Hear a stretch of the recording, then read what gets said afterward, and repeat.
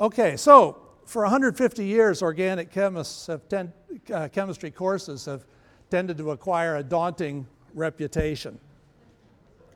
So you need help. I know you're very able, but trust me, you need help. So where do you need the help? The PowerPoints are available on the web. How many of you have already seen the PowerPoint for today, just so I have some idea? So about a quarter of you maybe. Okay, but anyhow, so your lecture notes are important, but you don't have to worry about getting everything down because you can download it from the web. And I do it on a Mac, but I try my best to make it compatible with PCs and even with the free PC viewer for PowerPoint. So you should be able to see it, but I don't see it on the PC. So if anything doesn't come through, let me know so that I can fix it. Okay, then in-class discussion is very important. And if you're really, really shy and can't participate in discussion in class, then email me a question, okay? There's the course website, which is our substitute for a text. It also includes the PowerPoint, and there's the link for it. And when you go there, you'll see it develop. The current website is mostly last year's course. So it'll change a little bit as we go along, but fundamentally it's the same. If you want to look ahead, you'll see pretty much what's coming up.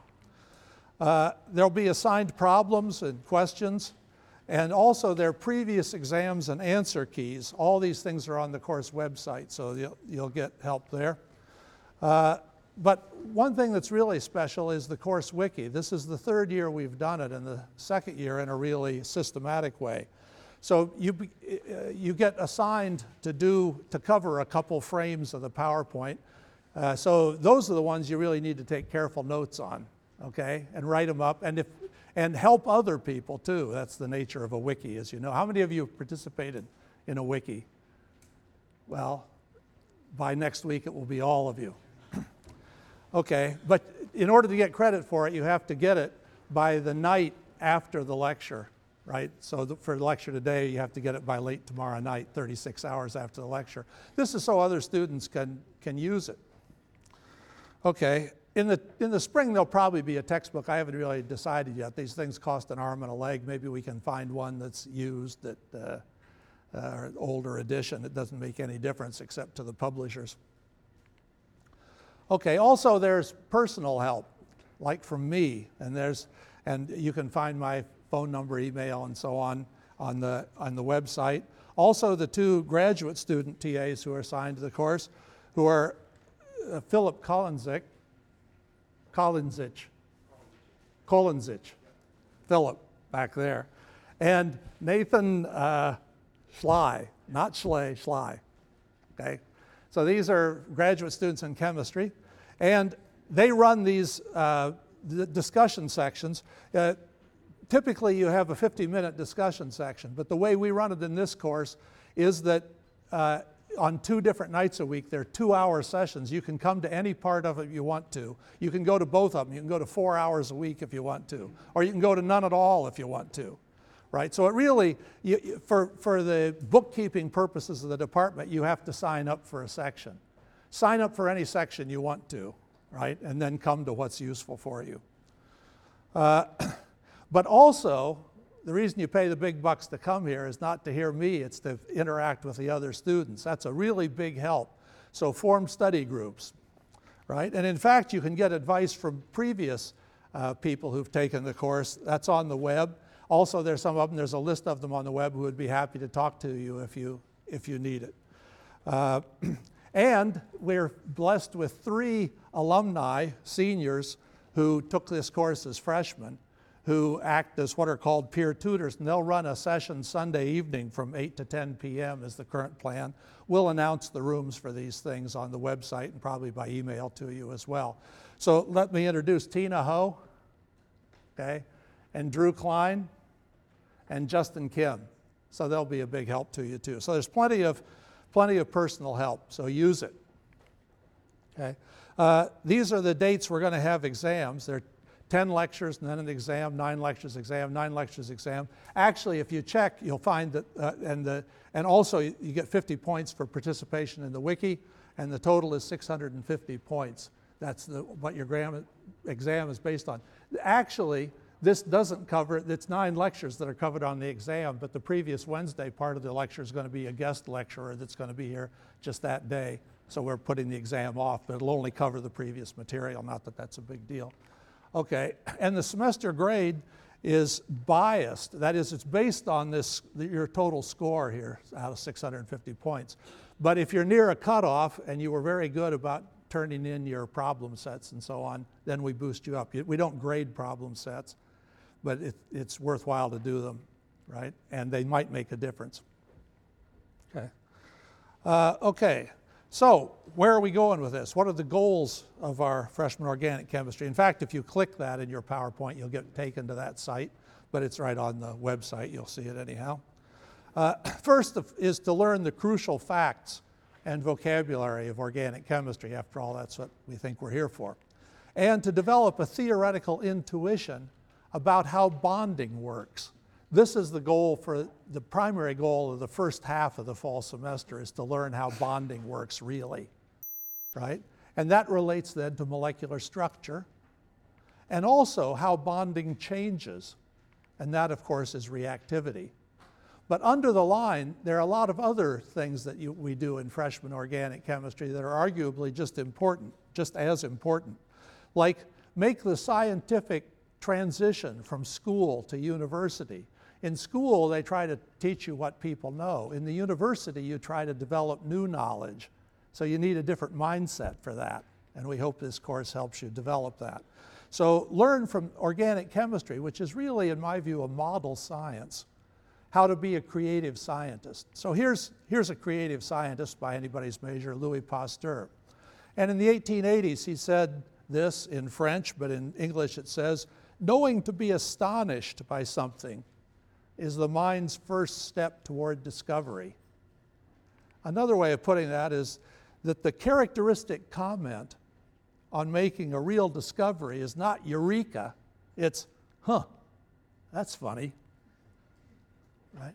So that's what you really have to learn. You learn enough about how chemistry works and form this picture in your mind that when something happens that doesn't fit, you know to be astonished so that you can discover something.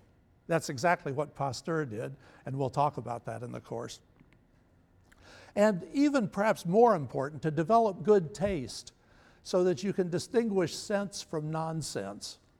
There's certainly more nonsense floating around than sense. And being able to tell the difference is important. The way you do it is to develop good taste by looking at a lot of good examples, and then you're aware of how crummy the bad examples are. So we're going to try to emphasize good examples. And have fun. Okay. So, and as we go along here, if you have questions, break in. You'll do this much more as we go along, I know. So, the class really is mostly about theory. Although we describe the basis for the theory and spend a lot of time trying to make it real. But we require Chemistry 126L, the lab. This is the only chemistry course that requires you to take a lab simultaneously. So I hope you're all enrolling in that, because there'll be a certain day that you want to be able to take it. It's just one afternoon a week, 3 hours or whatever it is. But you want to get your first choice, so line up soon. Well, you'll be accommodated, but it's just more convenient if you get it arranged earlier. But why? Because lab answers the really big question. And the big question was brought home to me by my son, John McBride, in his 3rd year. This was the beginning of the 3rd year, and his mother and I didn't know what was coming. For the next year, maybe 15, maybe 20 times a day, he said, "How do you know?"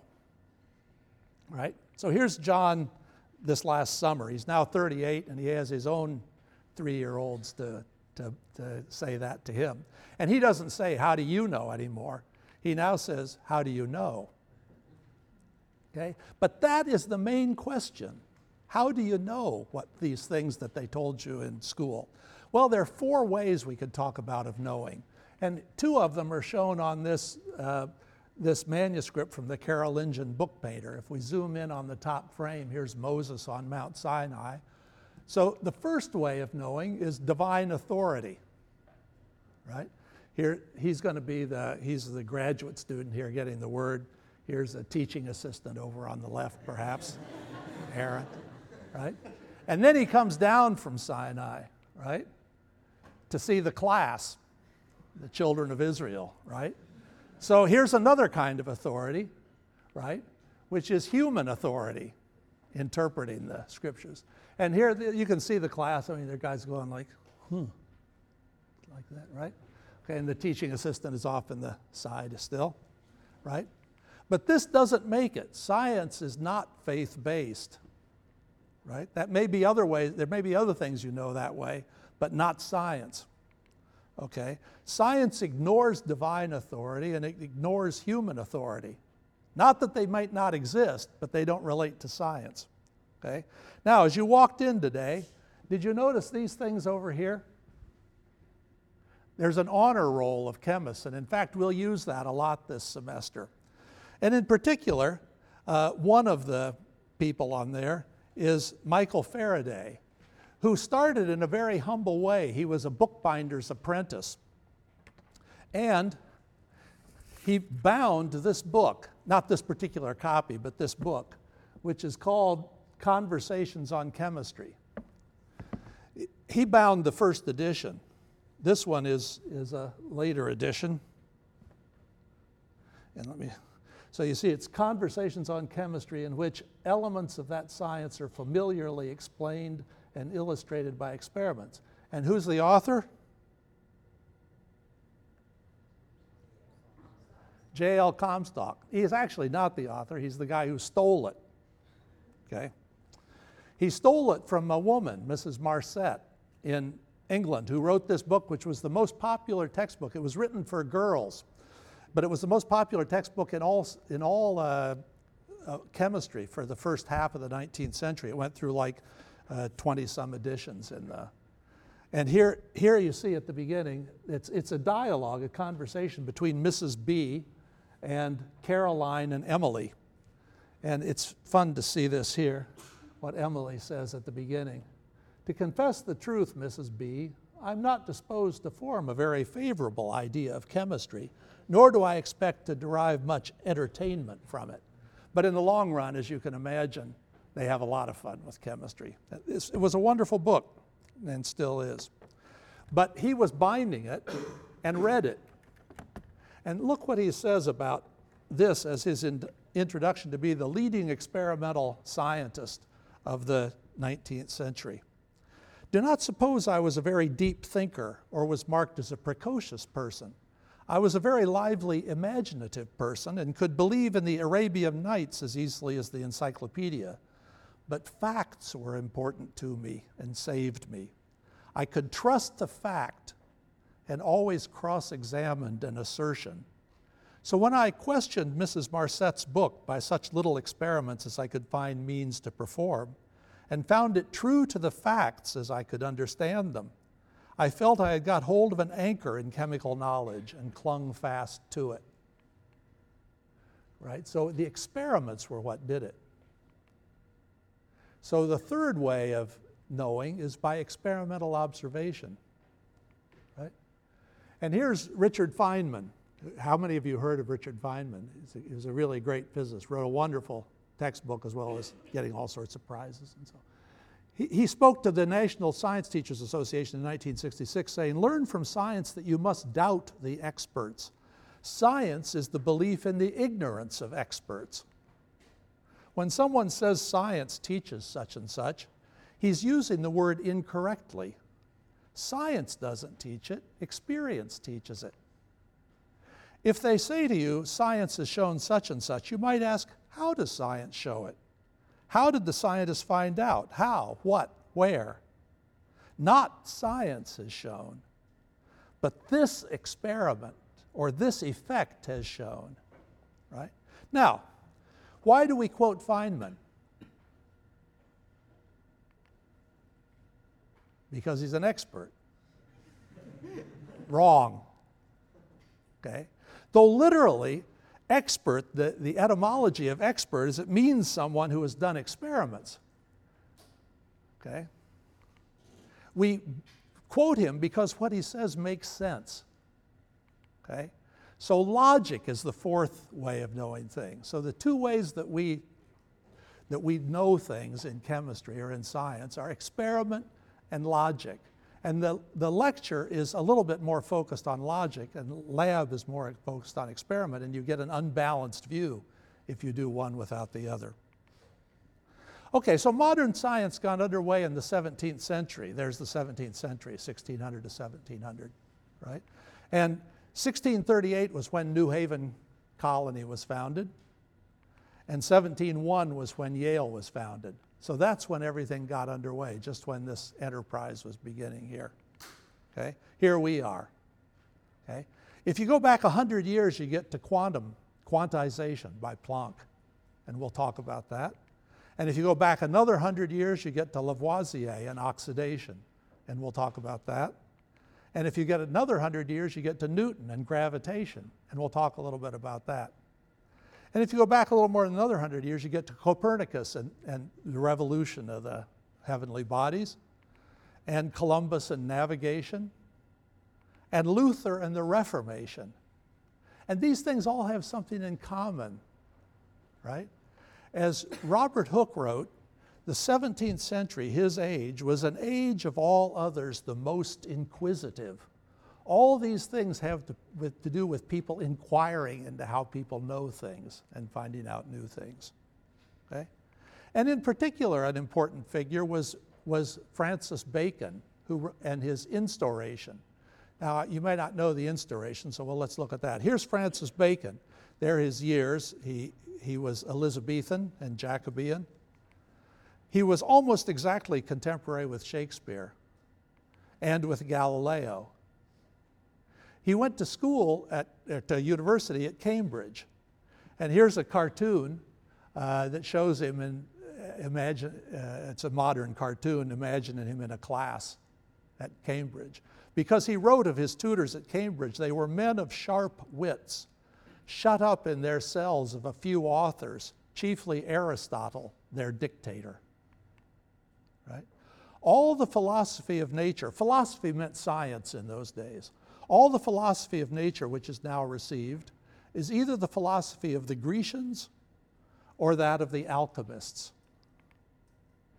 The one is gathered out of a few vulgar, that means common, of course, observations, and the other out of a few experiments of a furnace.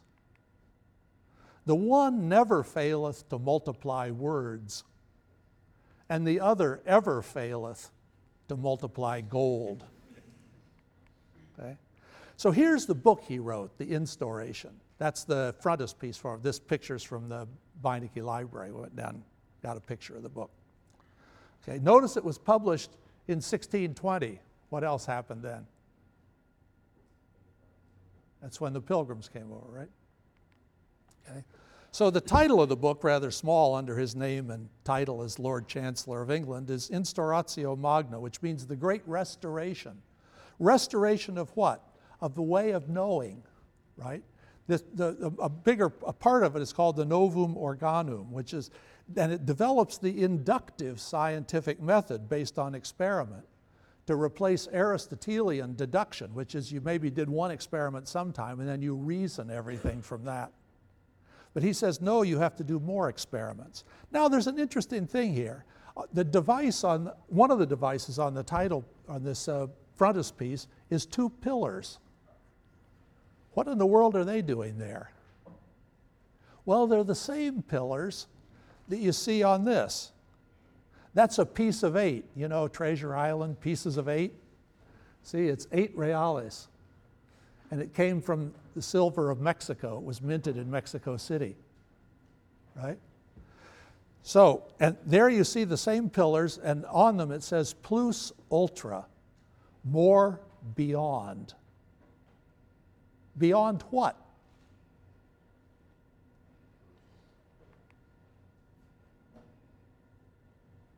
What are the pillars? Pardon me? It's Africa and Spain, but it's the pillars of Hercules, which are the mouth of the Mediterranean, the old classical world, right? So there's the mountain of Moses in Morocco and the mountain of Tariq, which is the name of Gibraltar, right? So here's the Mediterranean, the classical world of Aristotle, and you can sail out into the New World and bring back silver, for example, right?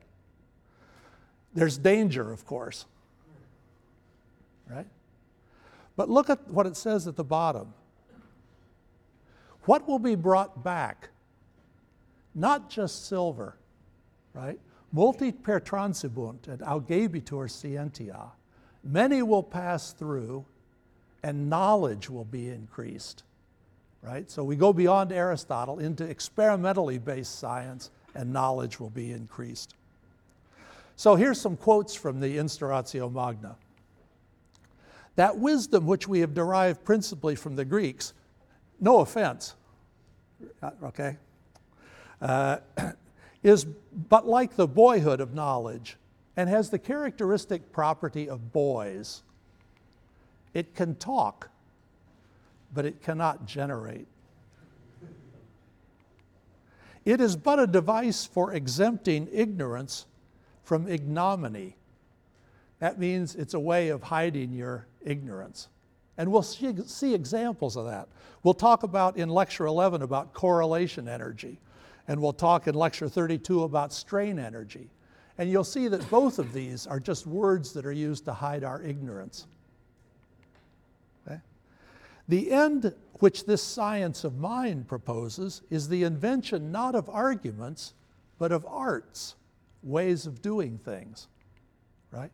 Not so much by instruments, although new instruments are important, like microscopes and so on, as by experiments, skillfully and artificially devised for the express purpose of determining the point in question. So artificial experiments designed to decide a question. Experiments. And this will lead to the restoration of learning and knowledge. So followers of Bacon established the Royal Society in 1662, just after Charles was restored to England after the period of Cromwell. And there was a history written of the Royal Society, a book about this thick, published in 1667, only 5 years after it was founded. Why did they publish a history so soon? Well, let's look at this, the frontispiece of this book. Here's the late Francis Bacon, who is said to be Artium Instaurator, the restorer of the arts. Okay, and here's the president of the Royal Society, the mathematician Viscount Brouncker. And here in the middle, being crowned with laurel, is Charles II. Why do they have him up on a pedestal?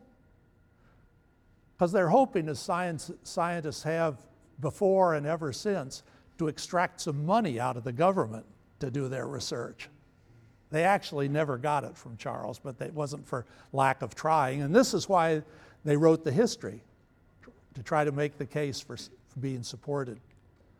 Okay, now let's look at all the good things that will come from science, from the Royal Society. In the background, can you see what that is? We'll blow it up.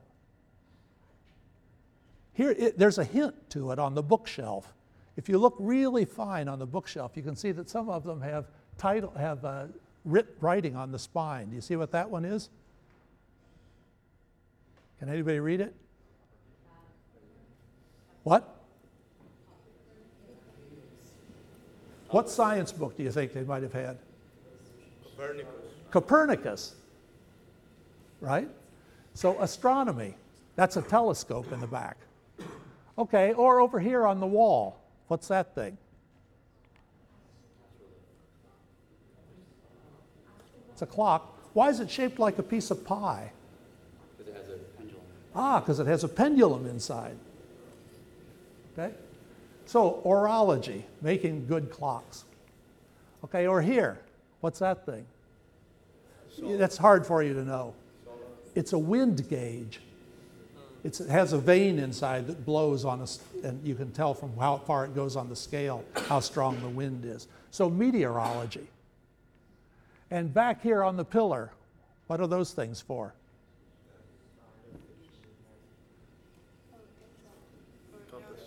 For cartography, right? Now, what do all these things have in common that they're going to do for Charles II? Astronomy, Good clocks, meteorology, cartography. What? They all have to do with navigation, right? With making England strong at sea. Now, back here is another science. Chemistry. That doesn't seem to have anything to do with navigation. Why would chemistry be important to Charles? War. Look at it. War. To make gunpowder. Yeah. There was a chapter about gunpowder in the history of the Royal Society. Okay, and up here at the top is the motto, which is nullius in verba, which comes from this quote from Horace. And what it says is, lest you ask who leads me, in what household I lodge, that is, what philosophy I advocate, there is no master in whose words I am bound to take an oath. Wherever the storm forces me, there I put in as the guest. So it's the experiment, not the philosopher, that leads you to the conclusion, right? So nullius in verba is in the words of none, okay? And in fact, the original name of the Royal Society was the Royal Society for the Improving of Natural Knowledge by Experiments.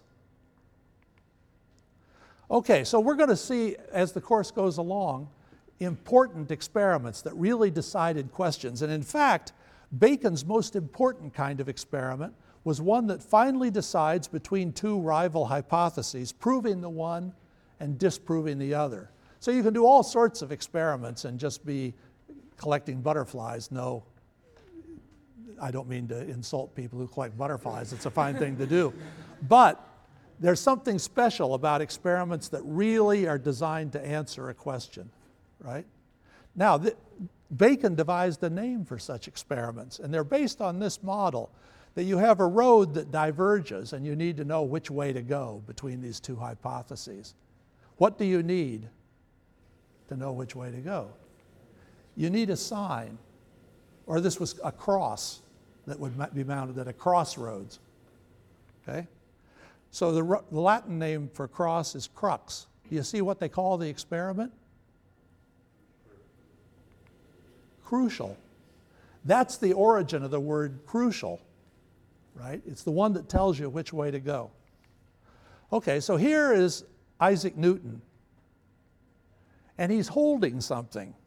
Can you see what he's holding in his hand? I can't. I'll give you a hint.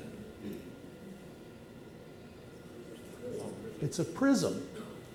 Why is he holding a prism? Because that was his crucial experiment. Right? And here's his diagram of that experiment with a prism in it. He called it the experimentum crucis, taking the word from Bacon. Okay, so light came in through a hole in the window, through a lens, and then got bent and dispersed into the different colors. So you get a spectrum here on this thing, the different colors. Okay? Now, there's the question, how does the prism make color?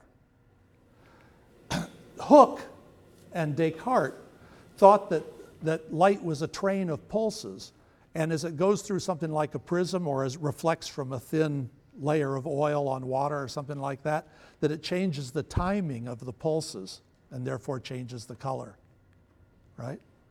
But Newton thought that the colors were pre-existing and the prism just separates them.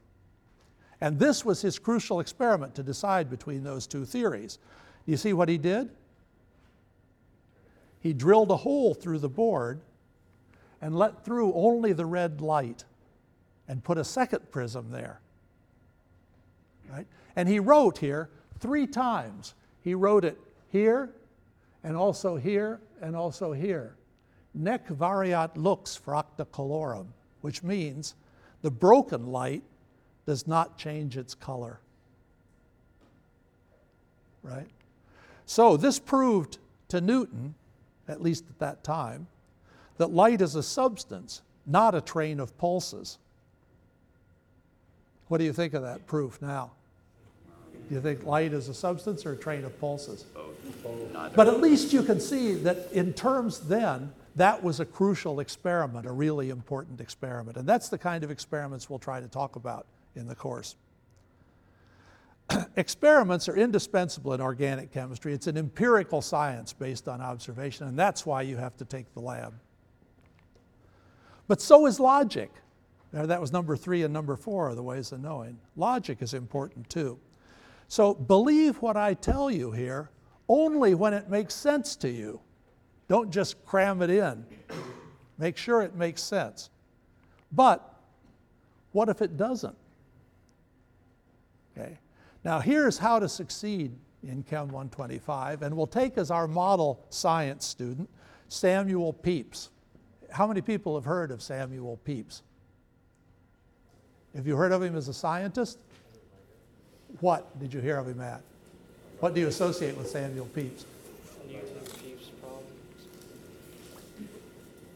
Right in this period, right in the heart of the science growth. But what you know him for was his diary, which tells all about life, everyday life in Restoration London. Okay? He was actually as a 16-year-old present when Charles I was beheaded in 1649. Now, what's the connection? Do you know where this is? Has anybody been there?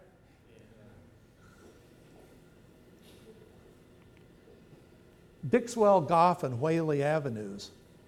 Those are named for 3 of the 50 judges that condemned Charles I to be beheaded. And they were the only ones that lasted very long after the Restoration. And they lasted because they fled to New England and were hidden on West Rock. All these roads are heading west toward West Rock. Okay, so that's tie into the same period. But anyway, he got his BA in Cambridge in 1654 and a master's in 1656, and he got a good job. He became clerk of the Acts for the Navy Board, which meant he was the guy that purchased everything for the Royal Navy, all the rope, all the tar, all the lumber, and so on. And on July 4th, 1662, I mean, it's the 4th of July, but it's more than 100 years before that became relevant, right? He writes in his diary, "By and by comes Mr. Cooper, mate of the Royal Charles, of whom I intend to learn mathematics, and do begin with him today, he being a very able man. After an hour's being with him at arithmetic, my first attempt being to learn the multiplication table, we then parted till tomorrow." So here was the guy doing all the purchasing for the Royal Navy, and he didn't know multiplication, let alone division. But he worked hard at it. July 9th, 5 days later, he's up by 4 o'clock and at my multiplication table hard, which is all the trouble I meet with all in arithmetic. He can do the other things pretty well. Okay, July 11, up by 4 o'clock and hard at my multiplication table, which I am now almost master of. Christmas, right, so 6 months later. So to my office practicing arithmetic alone and making an end of last night's book with great content till 11 at night, and so home to supper and to bed. Or a year later, so he was motivated and he was diligent. That's good, okay? A year later on a Sunday, I below by myself looking over my arithmetic books and timber rule, so my wife arose anon, and she and I all the afternoon at arithmetic, and she has come to do addition, subtraction, and multiplication very well, and so I purpose not to trouble her yet with division, right? So he worked with a study partner, and that's crucial. And Isaac Newton. Does anybody recognize this book? Right, the mathematical principles of science, of natural philosophy. But there's an interesting thing on the title page. Samuel Pepys is the one who gave permission to publish that book because he was the president of the Royal Society.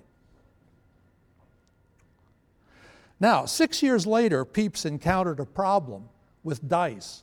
The reason was he went to coffee shops every night for dinner, and they'd gamble, right? And people proposed various kinds of bets, and he couldn't figure out this one, so he wrote Newton for help. So this was the problem that he wrote to Newton in 22nd of November. So A has 6 dice in a box, and he has to throw a 6 by throwing it, right? B has 12 dice, and he has to fling 2 6s, and C has 18 dice, but he has to get 3 6s to win. The question, whether B and C have not as easy a task at A, at even luck, that is, if the dice aren't loaded or anything, who has the better bet? How many people think that it's the same? Don't be shy. How many think it's A? How many think B? How many think C? How many don't really have any opinion at all? Good, that wins. Okay, so he wrote this letter to try to get help on his bets from Newton. And Newton replied 4 days later, "What is the expectation or hope of A to throw every time 1 6 at least with 6 dice?" So you get 2 6s, you still win, right? That wasn't clear in the original statement. So he says if we formulate the question that way, it appears by an easy computation that the expectation of A is greater than B or C. That is, the task of A is the easiest. There's the answer. So Pepys replied on the 6th of December, "You give it in favor of the expectations of A, and this, as you say, by an easy computation. But yet I must not pretend to so much conversation with numbers as presently to comprehend as I ought to do all the force of that which you are pleased to assign for the reason of it, relating to their having or not having the benefit of all their chances." So he wasn't ashamed to admit that he didn't really understand. That's crucial. Okay? And therefore, were it not for the trouble it must have cost you, I could have wished for a sight of the very computation. Can you show me how to figure it out? And he wanted that because somebody might change the terms of the bet and then he wouldn't know. He wanted really to understand. He insisted on proof. So this is 2 of the pages from Newton's correspondence of the letter that he wrote in response, and you can see that Pepys certainly got more than he had bargained for. So to compute this, I set down the following progressions of numbers. So you can go through all this and you get complicated quotients here. And it turns out that A has 31,031 chances out of 46,656, or 0.6651 chance of winning.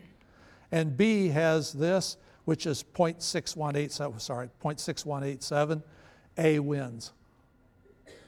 Right? So is Pepys satisfied with this? Pepys writes back and he says, "Why? Right? I cannot bear the thought of being made master of a jewel I know not how to wear." Right?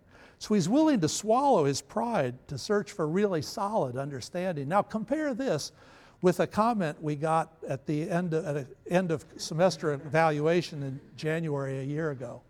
Okay? I never went to his office hours for help because I felt like he would make me feel stupid because he's superior to me in chemistry. I hope I'm superior to you in chemistry. I'm not superior as a person, but I hope I'm superior in chemistry. You're paying me the big bucks, right? Because of that. So swallow your pride and ask someone for help. Okay? Follow Pepys. So read Pepys and Newton and get together to do problems for Monday, and contribute to the wiki when you're asked to do so. So here are problems. For Friday, the problems are optional but very helpful.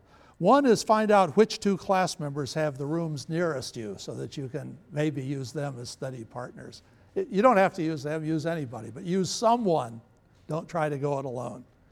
2, what are the 3 most common items of advice from course veterans? So if you click there or go to the web page, you can get anonymous advice, right? I was careful to make it sure it's anonymous. So you can get much of it is contradictory. So your job is to look through it and try to get some idea of what they're telling you that's worth knowing. For Monday, there are problems from that web page, Pepys and Newton. And let me tell you that you better get together with other people to do it because there's a lot of stuff there. So get together in a group, parcel out who works on what, discuss what went on and so on. And then for a week from Friday, there's stuff about drawing Lewis structures from another web page about functional groups. So we'll get to that later. I just wanted you to know what's coming up. Incidentally, this thing about the problem set that has to do with the mathematics that Newton and Pepys were working on there has to do with isotope ratios. You know, chlorine has a funny atomic weight. Why? What is the atomic weight? Does anybody know?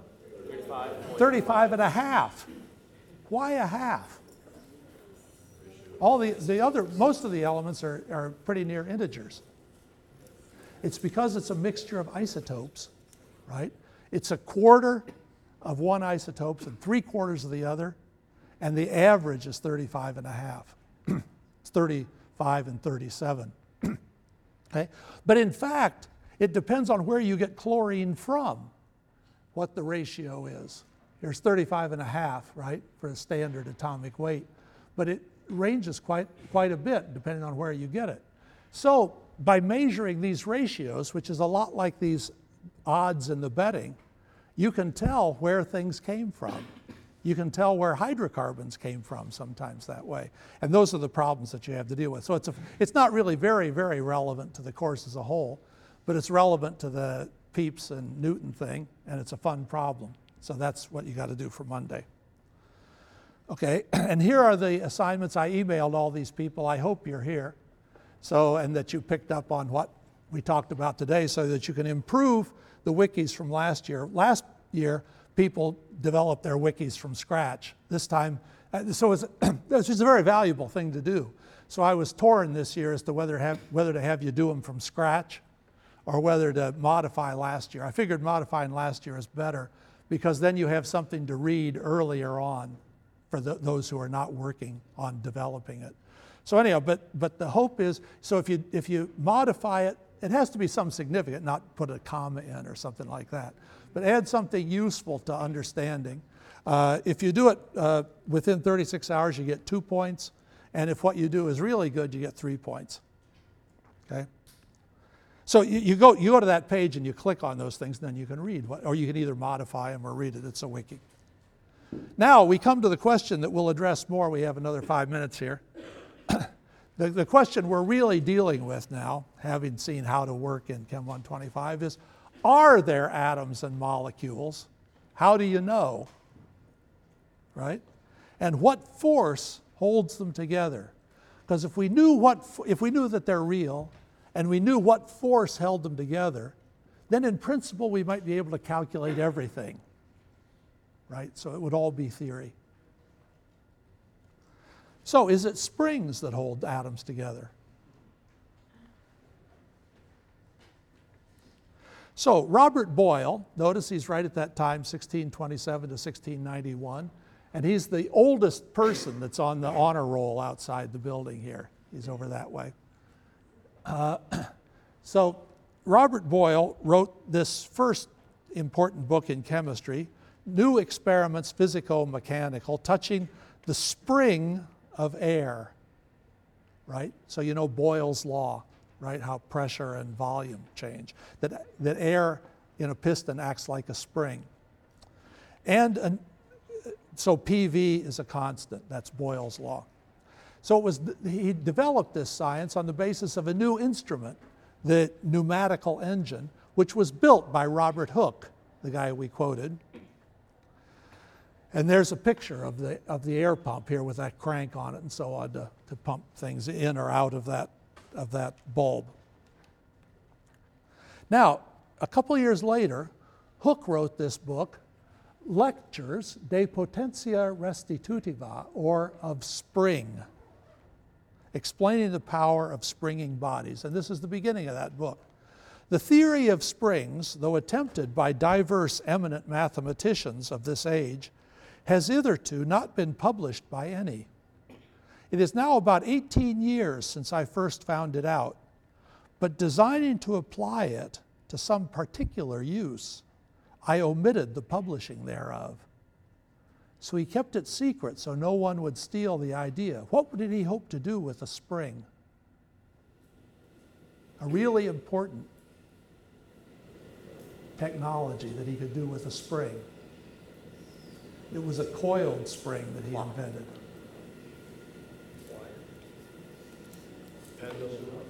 A new kind of clock, right? One that could work better for navigation. And it was his spring that actually allowed Harrison, 100 years later, to win the contest about making an accurate clock. Some of you must know that story.